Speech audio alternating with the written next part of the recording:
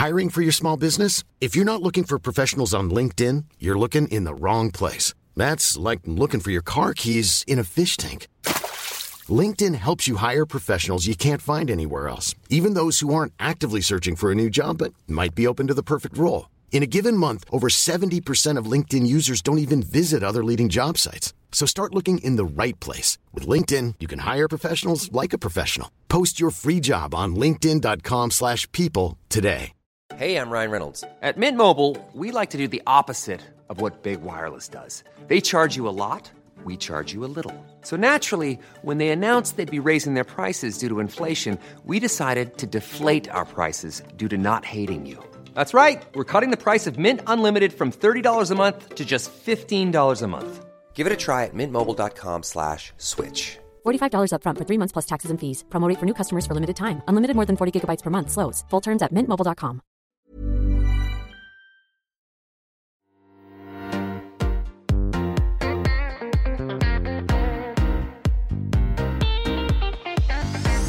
Hi everyone, and welcome to Confessions of a Debut Novelist, with me, your host, Chloe Timms. This week, I'm talking to Amita Parikh about her historical novel, The Circus Train. Amita is an author, developer and content creator. Born and raised in Ontario, she earned a Bachelor of Science from the University of Toronto, then spent over a decade working in the tech startup industry in Europe and Canada.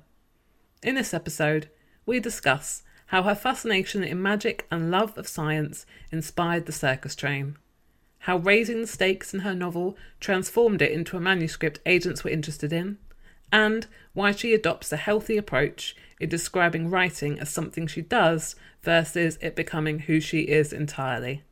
But first, here's Amita with an excerpt from The Circus Train. As her knowledge grew by leaps and bounds, Lena soon realized that the magic that surrounded her at the circus was just a matter of careful scientific and mathematical calculations. The effortless trajectory with which Johannes Larsson, the trapeze artist, soared across the stage was nothing more than hundreds of hours of practice coupled with the physics of good balance and the mathematics of impeccable timing. The 70-degree angle at which Anna Maria Bianchi, the multi-talented water ballerina, acrobat, and contortionist, arched backwards, appearing to defy gravity as she rode bareback on a show pony, could be explained using Newton's third law. The flash of blue fire that burst forth from UC Forsberg's flame, juggling sticks, was but a simple chemical reaction. A rag affixed to the end was generously soaked in copper chloride. When lit, it blazed a brilliant, bright blue. Even her father's tricks were the result of hours of cutting, sawing, building, calculating, practicing, and precision. What other people didn't understand, Lena thought, was that it wasn't magic. It was science. There was a science to everything that her father and everyone else in the circus did, be it sleight of hand, misdirection, or a perfectly timed escape. And it was science where Lena found her passion. Science that thrilled her. Science, Lena thought, was where the real magic lay. Hi Amita, welcome to the podcast. I'm really happy to have you on with me today to discuss your debut novel, The Circus Train. Hey, Chloe, it's amazing to be here. Thanks for having me. So can you start by telling us what The Circus Train is about? Yeah, I always find this question really hard because I've got pages and pages of my novel and I'm supposed to, distill it into a little soundbite. But essentially, The Circus Train tells the story of a young girl named Lena Papadopoulos, who after a childhood bout with polio, she uses a wheelchair. And she's the daughter of an illusionist whose name is Theo. And together they live on board this magnificent train that crisscrosses Europe, in the 1930s. But as war approaches, things start getting very dark and very difficult for the circus and the performers and things. And one day, Lena finds a mysterious Jewish stowaway on board the train, and her life is flipped upside down. Wow, that was a perfect introduction to the novel. I'd love if you could tell us where your kind of first initial spark of inspiration came for this book. Yeah, so it really was with the characters of Theo and Lena, first of all. So I want to tell the story of a magician father and his daughter before they were Greek, before the time setting was, in and around the Second World War. it was my love of magic. I've always loved magic. It's kind of like books, it transports you to a different world and you forget about everything around you for a period of time. And just been fascinated by what magicians can do since I was a young kid. And so I wanted to kind of explore that a little bit. So it really was magic that started it off, but then also my love of science, because I really enjoyed science growing up. I still love it. It's what I studied at university. And I think it's kind of magical in and of itself. Like I think about what doctors do and, the discoveries they come up with and the vaccines they create. And I think it's incredible. I think it's as magical as circus magic. What about this idea then for the circus train and that kind of world building you created then? Where did that idea come from? That took so long. That idea was many years in the making. Could be a very long answer, but let me rewind a little bit. So the reason the time setting was sort of around Second World War, I was in London and I got lost trying to find Baker Street Tube Station. And after kind of just wandering around in circles, I found a Greek cultural center that was open. They didn't know was even there. So I went in and I asked them for directions. They told me where it was. But as I was leaving, I saw a notice, like a poster for a lecture on Greece's involvement in the Second World War happening the following week. And I thought, oh, that sounds really interesting, because growing up in Canada and spending a lot of time in London, both as a child and then living there later as an adult, I kind of really only got the Canadian, American, and British point of views, but it was a world war. So I thought, well, that's fascinating. And I really like history, so I'm going to go. So I went back, and the more I learned about it, the more I thought, okay, you know what? I'm putting the magician father and his daughter, they're going to live in Greece. They're going to live in Thessaloniki, and that's where they're going to be. And that's the story. And that was the story. There was no train for 4 years of writing this book. Wow. Train did not exist at all.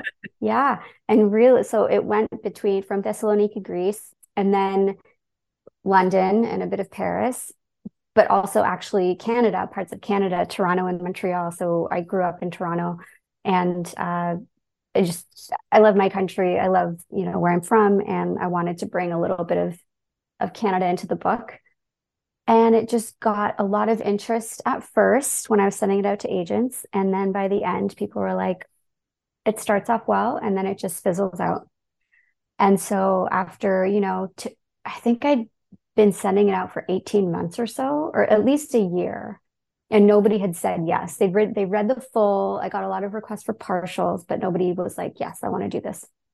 So I thought, okay, I have to make a change. Like, I can't keep saying that. Oh, and I never really did this either. I don't usually blame agents or think things like, well, it's their fault. They can't see how good it is. No, I think that they are smart. They know what they're doing. And, of course, it's a job where personal taste comes into play, but I could take a step back and remove myself enough from what I had created to say, this is a structural thing and a plot thing, and you're going to have to figure it out. You need to up the stakes. You need to increase the tension. So I thought, okay, well, what if I actually, instead of having them stay in one place during the Second World War, which was mostly Thessaloniki, I just put them all on a train and sent them around Europe during the war. That would really raise the stakes, right? Especially as it kind of increased over the years. So that's what I did. And that was kind of transformative moment of, then I feel like it really became the story it is now, but it was not easy.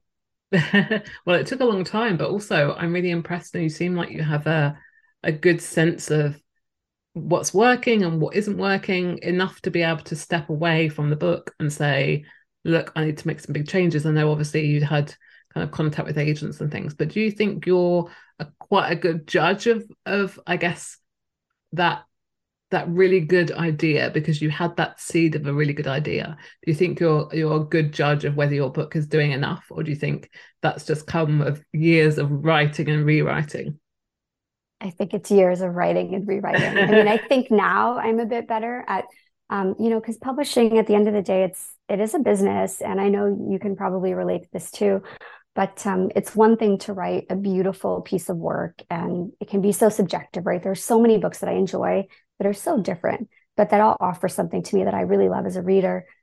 But, especially in traditional publishing, the sales do matter. And so, now as I kind of like look forward to potentially writing more, I don't know if I like this about myself at this point or I don't, but I will kind of try and bring that like, okay, does it have like a bit of a hook, or, what's this and where's the tension, and does it have a good ending? Like all these things that, again, one could argue that I'm, commercializing things, for the sake of like sales. But I actually think if you can tell a good story, then that's okay, right? And people want to read that anyway. But I don't think I had that ability at the beginning at all, because then it wouldn't have taken me it took 6 years to actually, sign with an agent and sell the book. Like it was not an overnight success.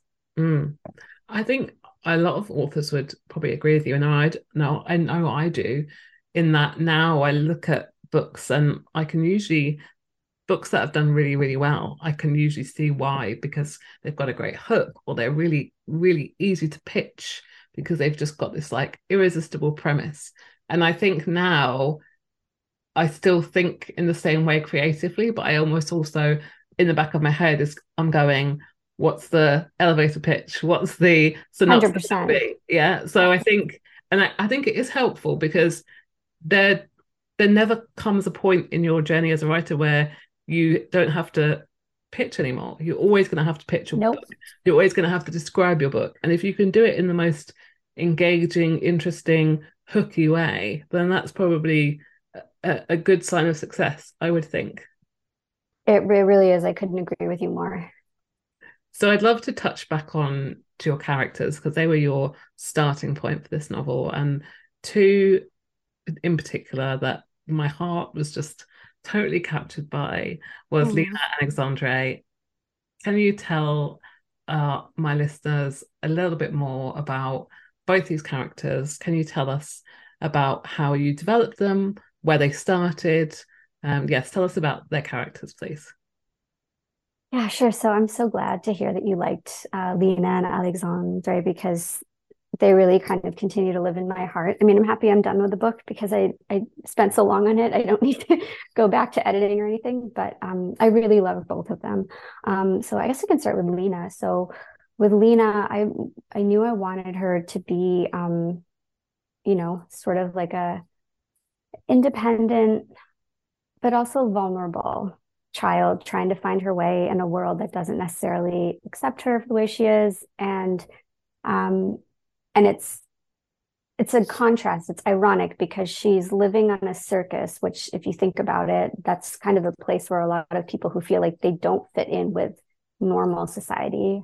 I don't even know how we define normal society these days, but at the time, things were very different, for people from marginalized communities. And so people would sort of come to the circus, I guess, as a way to escape or use the kinds of skills that wouldn't normally get them a normal job.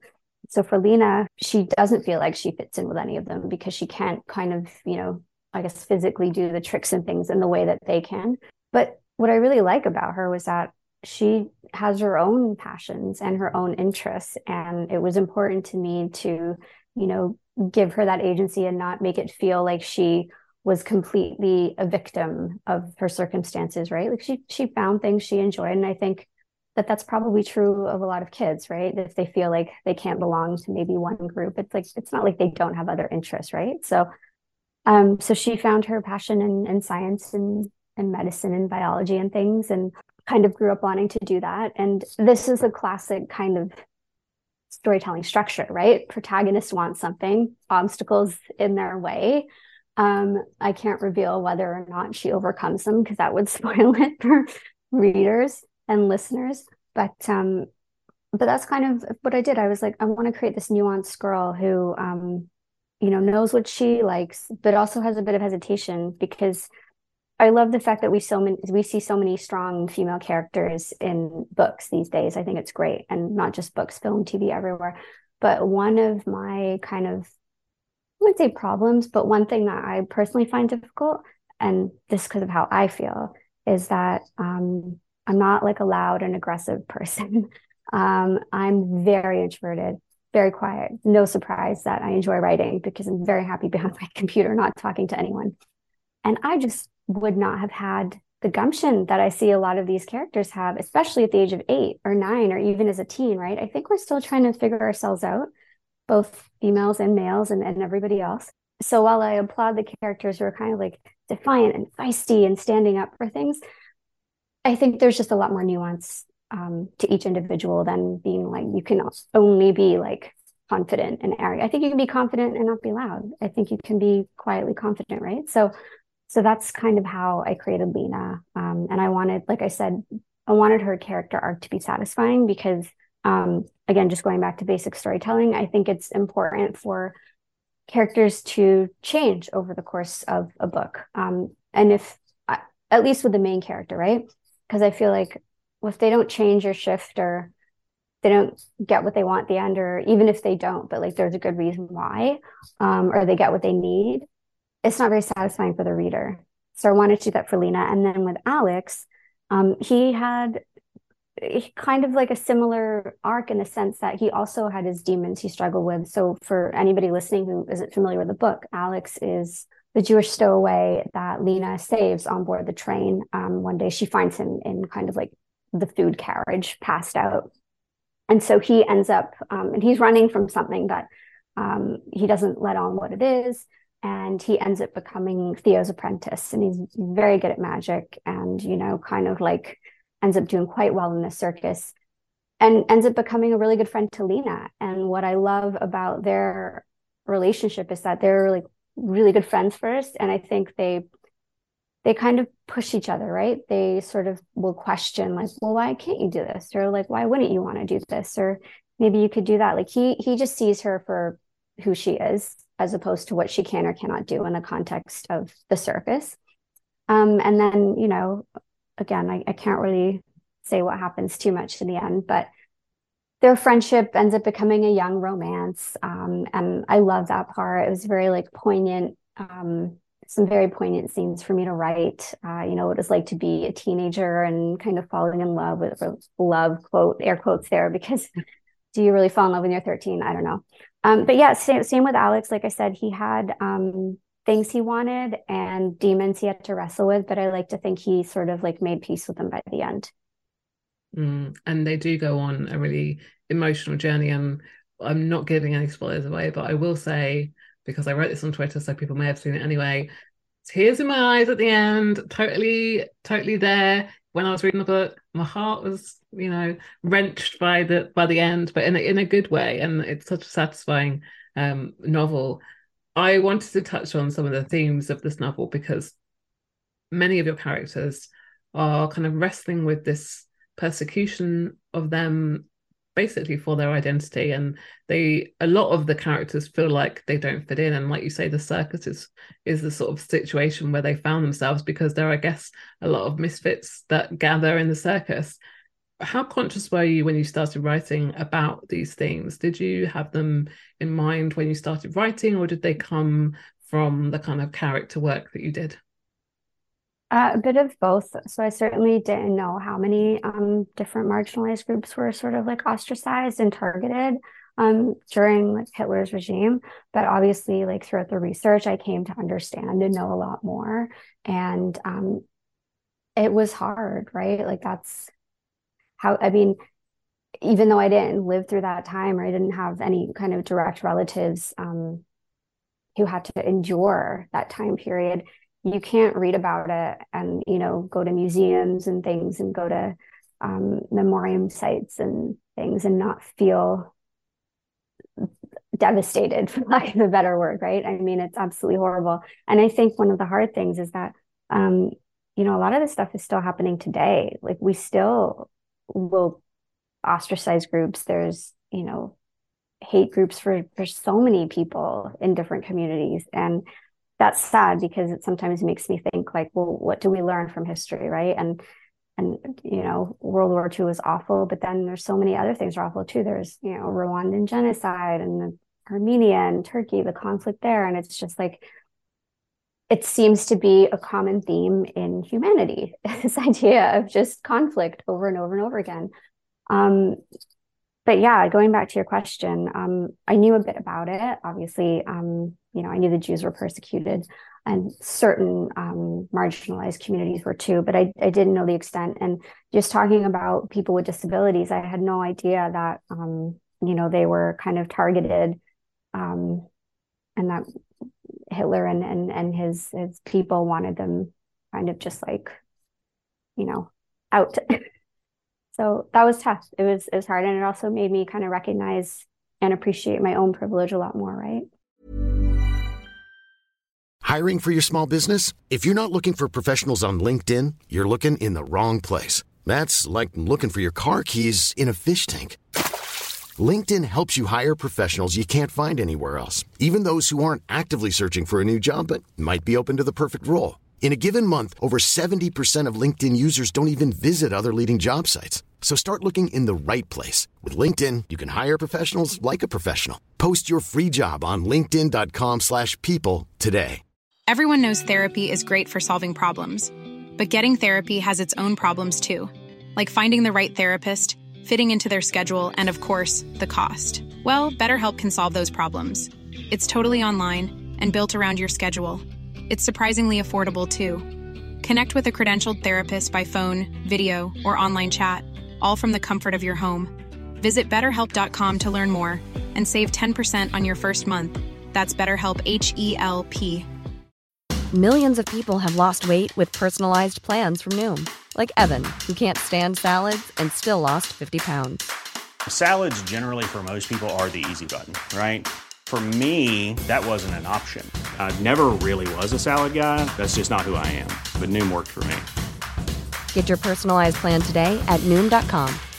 Real Noom user compensated to provide their story. In 4 weeks, the typical Noom user can expect to lose 1 to 2 pounds per week. Individual results may vary. Burrow is a furniture company known for timeless design and thoughtful construction, and free shipping, and that extends to their outdoor collection. Their outdoor furniture is built to withstand the elements, featuring rust-proof stainless steel hardware, weather-ready teak, and quick-dry foam cushions.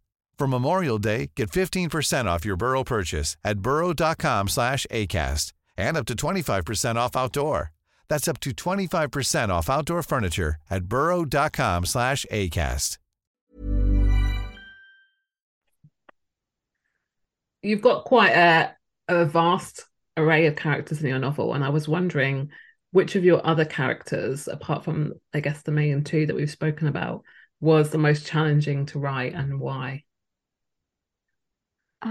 I would say Horace was pretty challenging to write because, he is, I guess, the typical antagonist / villain of the book. But I actually wrote him with a lot of empathy. I didn't want him to be completely black and white, like he's just an awful person and does this horrible thing and should therefore be punished forever.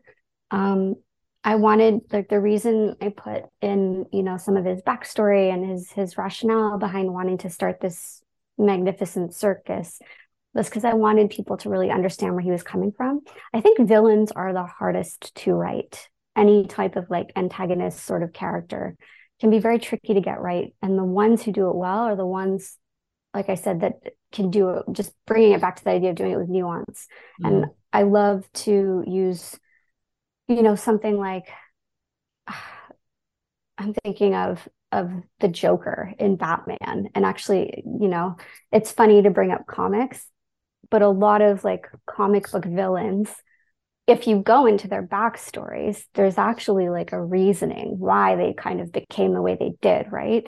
And then another, I'm talking about a movie now, like a Disney movie, but Cruella, I don't know if you ever saw that, but it was sort of like the making of, Cruella, why she became the way she did type thing. And I found it fascinating. And I was just thinking, so again, with Horace, I thought, well, maybe we all start off kind of the same. And it's really just like our environments and our upbringing and what we're exposed to that has that impact on how we end up. So he was definitely the hardest because I actually have a lot of empathy for him, and most people don't, and I understand why. But because I spent so much time kind of like crafting his story and figuring out how he'd rationalize his choices and decisions, I think he's a brilliant person, and he did amazing things. the brilliant fictional person. And unfortunately, that came at the expense of a lot of, other milestones in his life, like close friendships or relationship, things like that. And just kind of like a CEO, if you think about it, like a Jeff Bezos or like, Elon Musk and things. Like on one level, it's like, yes, you obviously are brilliant, but then at what cost, right? Your novel is so evocative, and I'm just in awe of the amount of research you must have done to kind of depict not only the historical setting, but to imagine this circus train world. And I know from your author's note in the back of the book just how much effort you put into the research and how much work went into this book. Can you tell us about your research and how you approached it? Were you very much a person who I know you worked on the book for years and years, but did you kind of start out doing a lot of research and then write, or was it a bit of research writing? How did you kind of approach it all? It was a bit of research writing. I think for me, if I were to sit down and just do a ton of research and then start writing, that would have been pretty hard because I wouldn't know I guess I didn't know what I didn't know. And so I think when I started, I tried to loosely plot out kind of like the beginnings of the story. And so, for example, when I decided it was going to be in Thessaloniki, then that meant that, okay, well, I can narrow my research to at least one city. And if I know it's going to be, they're going to live in this area, great. I can pull up maps from that specific area and just, only focus on the archives that are set in that area of the city type thing. Because otherwise it's just, it ends up being mountains of research anyway, but it just becomes overwhelming to me. Again, maybe other historical fiction writers write differently, but for me, I need to have like a very loose idea of what the story is. And then I kind of will start painting, the rough edges with like a finer paintbrush. So for example, I'll be like, Lena walked down the street to her school. That will be a line that would be in an early draft. And then I'd have to go back and say, okay, Lena walked down Cassandra to whatever the name of the school was in the first draft. We never see her go to school in Thessaloniki in the finished book because I removed all of that, right? But I'd figured out, okay, well, what school was open at that time? And like, where was it located? And what's the route she would take to get there? And would her father take her at that time? And so there are all these questions you have to ask.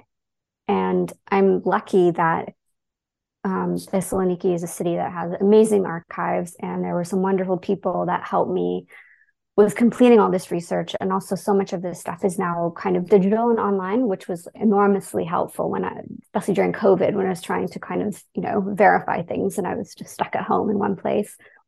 But yeah, so for me, it's kind of like start with a loose plot line and then do a bunch of research, go back, insert it. You're still left with tons on the cutting room floor. And then the other thing too is you just don't end up using like all of it. But I like to think that maybe I filed it away for another book down the road. That's what I tell myself, because I want to be okay with the amount of time I spent. I just think of like the unpaid time I spent researching. Yeah, all those years and all those words that ended up not making so many years. Yeah. And it's the detail. I find the details really can shape a novel and give that world and that time of place, that sense of place and kind of setting. So there's a scene where during the summer break, Lena, Alex, and her father are back in Thessaloniki, where they would go during the summer breaks. And, she's ordering a soft drink. And it's like, for me, I was like, I need to know what it is. Like, what is it? What's the flavor? And then I'd have to go and figure out, well, did this exist in 1938 or 1939, right? There's still things in the book that they actually weren't even invented at the time I put them in. So got some eagle-eyed readers who've let me know that my research was not very good. Don't set them to that challenge, because then you'll get emails you don't want to read. You get nitpickers that, find things that you don't want to be found as wrong. I hear from so many historical fiction writers that you're always going to get something wrong, and it's just not worth worrying about. And you made life so much harder for yourself because you decided to have a train moving through multiple countries, and in the end you didn't stay in one city, you moved all across Europe. Talk about making life harder for yourself. Yeah, I don't think I would ever do it again, but I think because I didn't know I didn't know how long it would be when I started. I think I like stupidly just assumed like, oh, I'll be done in about 6 months and I'll have a book deal. Like, no, it didn't work out that way. I probably would have stopped if I'd known how long it would have taken. I'll be honest with you. I think I probably would have, because I think it's a lot of energy and a lot of effort to put into something that, I'm very proud of it. But at the end of the day, I wouldn't say it's like, life changing. So yeah, I don't know. I'm in two minds about whether or not I would have done this if I had to do a do-over. What was it that kept you going then? What was it that kept motivating you? Because I read that you are quite I guess, a logical person. You like to plan your work, but this changed so much and you did a lot of rewriting and you cut a lot of words and you changed the direction of the novel. What was it that kept you going?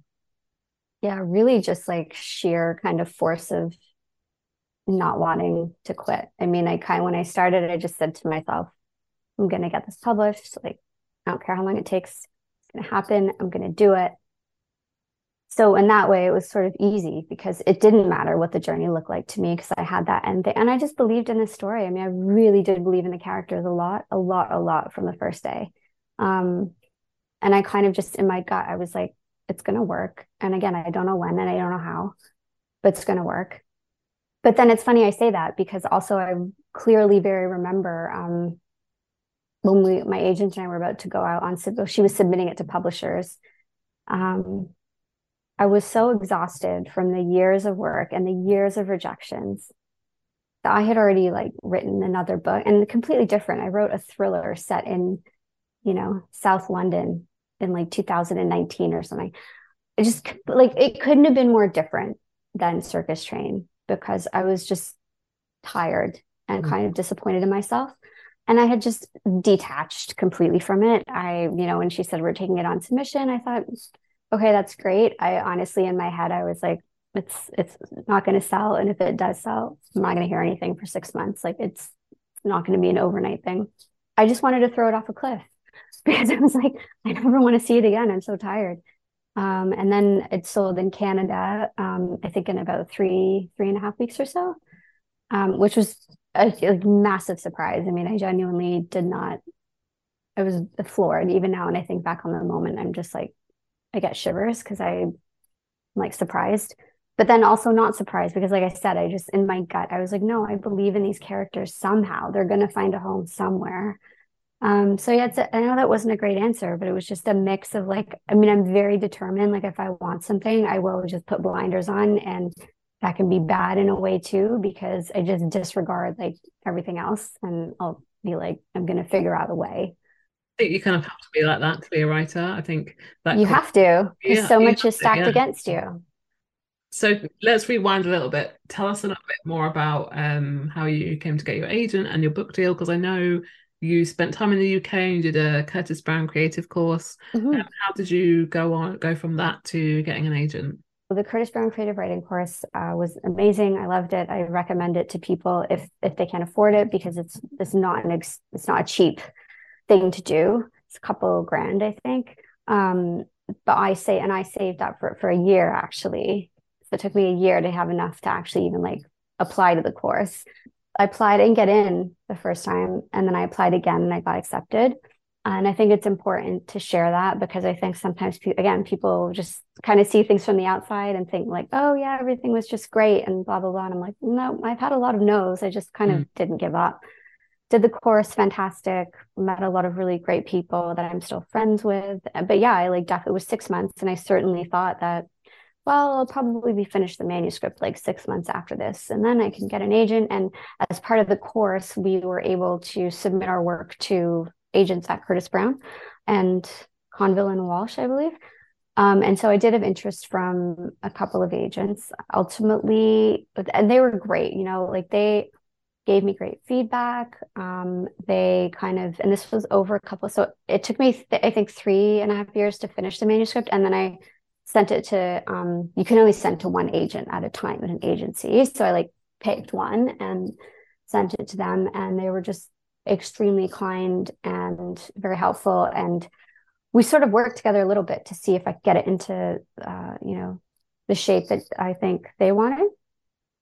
ultimately didn't end up working out, but you know, nothing bad to say about them. They've been super helpful. And then the course director, Anna, she actually ended up sending it to another agent. Unfortunately, they passed too. And so around that time, I kind of thought, well, I better like just start looking for other agents just in case. So I did it the slush pile way. I mean, I don't work in publishing, so I didn't have any kind of like connections really. Even though I'd done the CB course, I guess the connections I made there didn't actually result in an offer of representation. So I just went online and like did that whole thing where you kind of go to an agency page and be like, who wants historical fiction? And you just kind of do it that way. I think I used something called manuscript wish list is the name. But with that, I don't know if you can still do this, but at the time I used it, you could put in a book that has already been published. And because sometimes what agents say is, I want the next, I'm going to say Night Circus, because that was what I'd done. I'd searched for the Night Circus and I found some agents who really loved that book. And so they were saying things like, I'd love something that's like this, but a bit different, or like this, but a little different, right? And so I queried, I think I probably queried over 50 agents. And again, I got a lot of like requests for full manuscripts. I think probably around 85 to 90% of agents did get back to me asking to read the full.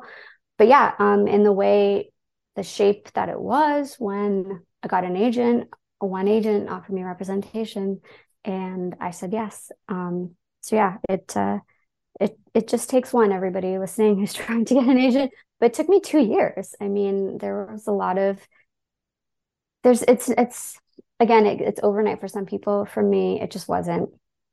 It was go back to the drawing board and rewrite. And then that takes time because I'm working full time. So I'd be doing it in the evenings and weekends, like most writers, right? And then kind of send it out. And then you've got to wait because they can't just read everything like the day they get it. So there's a lot of waiting. It's so hard, and thank you for your honesty talking about it, because I think a lot of people assume that you do one of these prestigious courses and obviously they're brilliant, but they're not a gateway into the next step. They might be helpful, but they might just nudge you a little bit further down the track. But then you might still have to put loads of work into getting an agent, and then it still might not work out. And then you could reach the point where you've got an agent, everything's brilliant, and then you go out on submission, and then you still hear no. There's no's at every point in the journey, and I hate to say it because it sounds so doom mongering, but it's hard at every point, and I don't think there's ever a point where you can think, oh, I don't need to worry now because I'm going to get yeses all the time. There's always room for no. So how have you coped? I mean, you've coped. You seem a really resilient, determined person through the writing process, through getting an agent. How have you kind of coped with the ups and downs of the kind of journey to publication? And how have you found it? Have you found it difficult to deal with all the kind of challenges and surprises along the way? Yeah, I wouldn't say it's been easy. I don't know if it's been like extraordinarily difficult, but I've definitely had moments and stretches of time where I've had to sort of just take a step back from everything. I mean, I just mentioned to you before we were chatting actually that I'd taken a step away from social media, and I do that often because I find it can just be really like debilitating for me personally. I love seeing like other people's books and kind of talking about that, but like I feel a bit weird constantly talking about mine. And then I think like, oh, okay, I should be really good. And I can like do posts for all my friends' books and do roundups. And I think I managed to do it like in 2022, like twice, possibly. It just takes so much work. And I admire people that can do it because I'm not that fast. I'm really not fast with social media and like replying to people and like looking at the notifications and stuff. It's hard. And it can also be hard. And I think this is just true of anybody who's on social media is like you're saying, you kind of see other people's highlight reels. And I'm probably no different. I mean, I'll probably have to actually post something later today, but you just don't know the behind the scenes, right? So when somebody says something like, oh, I got a 6-figure deal. Well, what does that actually break down to? And like, was it for one book or was it for 2 books? Like those things matter. And with advances, you know that from traditional publishing, we don't get the full amount up front. They're paid out kind of like in stages. So it's really never what it seems. And yet sometimes it is, and that can be great. But yeah, there's been ups, there's been downs. I've just really tried to enjoy all the ups and appreciated them. And for the downs, I think, like I said, I just know myself enough to take a step back. I'm giving myself the time to just rest, which is what I've been doing since kind of February, I guess. My book came out in the UK and like worldwide in January of this year. And then I did some promo and what I needed to. And then I kind of just thought, all right, I just want to rest and sleep and not be involved in this. And it's really bad. I haven't updated my website. I haven't been posting a lot or things, but it's been good too, because I, again, personally just needed to remind myself that writing is just something I do. It's not who I am. And so that's what I try to do. And I go to the gym a lot. That helps.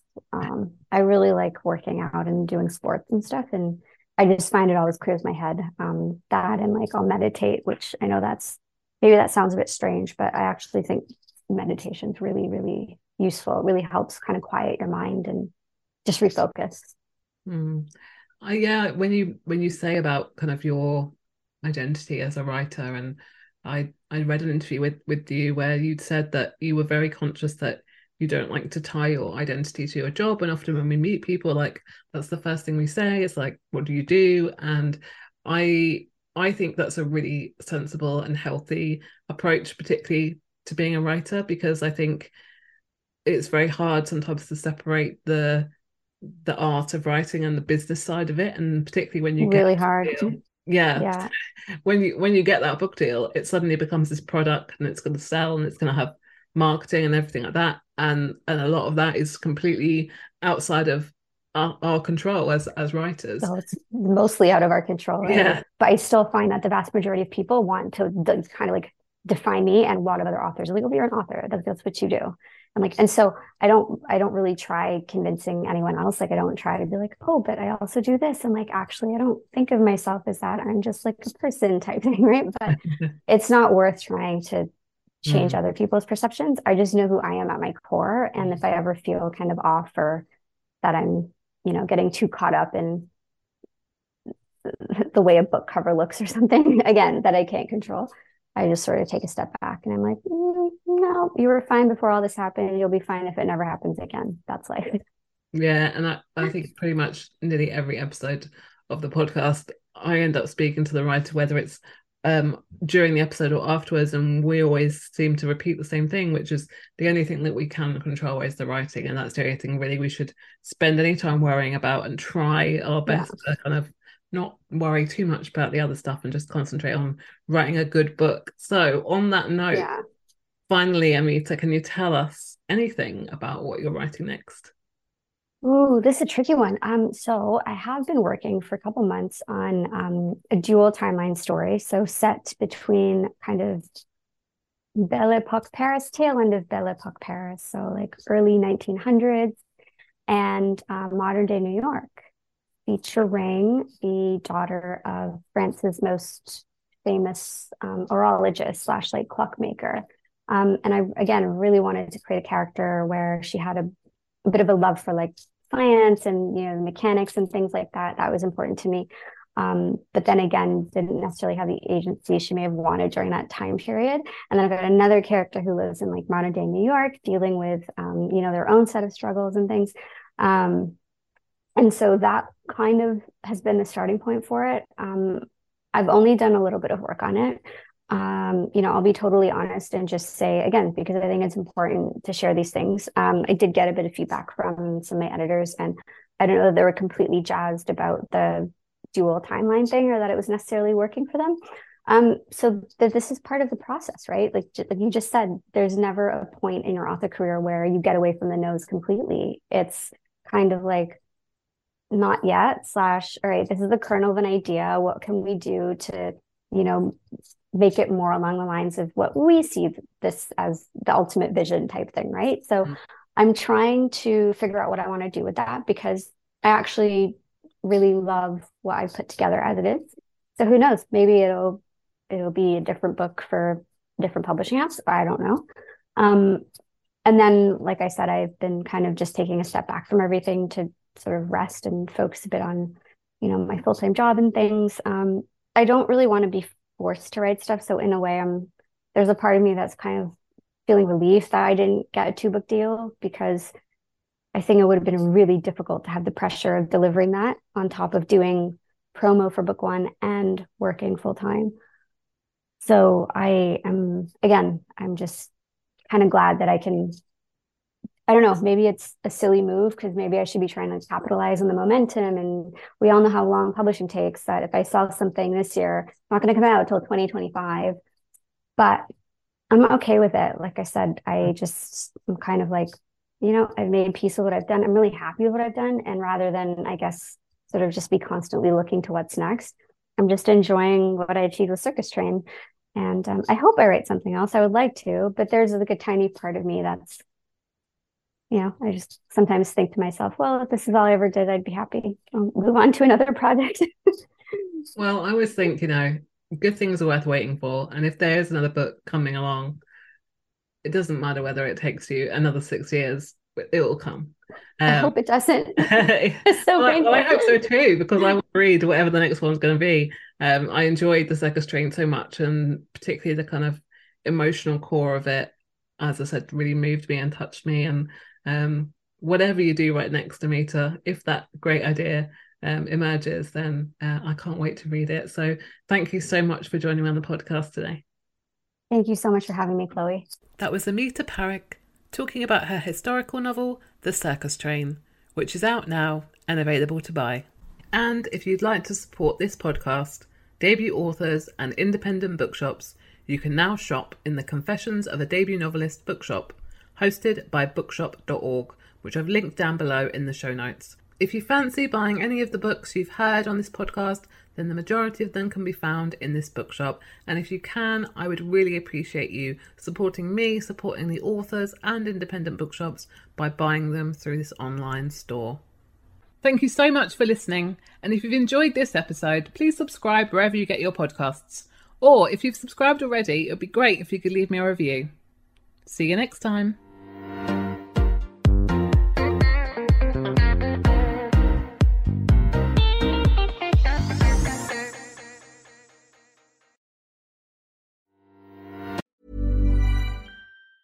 Mom deserves the best, and there's no better place to shop for Mother's Day than Whole Foods Market. They're your destination for unbeatable savings, from premium gifts to show-stopping flowers and irresistible desserts. Start by saving 33% with Prime on all body care and candles. Then get a 15-stem bunch of tulips for just $9.99 each with Prime. Round out Mom's menu with festive rosé, irresistible berry chantilly cake, and more special treats. Come celebrate Mother's Day at Whole Foods Market. Planning for your next trip? Elevate your travel style with Quince. Quince has all the jet-setting essentials you'll want for your next getaway, like European linen, premium luggage options, buttery soft Italian leather bags, and so much more. And it's all priced at 50 to 80% less than similar brands. Plus, Quince only works with factories that use safe and ethical manufacturing practices. Pack your bags with high-quality essentials you'll be wearing for vacations to come with Quince. Go to quince.com/trip for free shipping and 365-day returns. Planning for your next trip?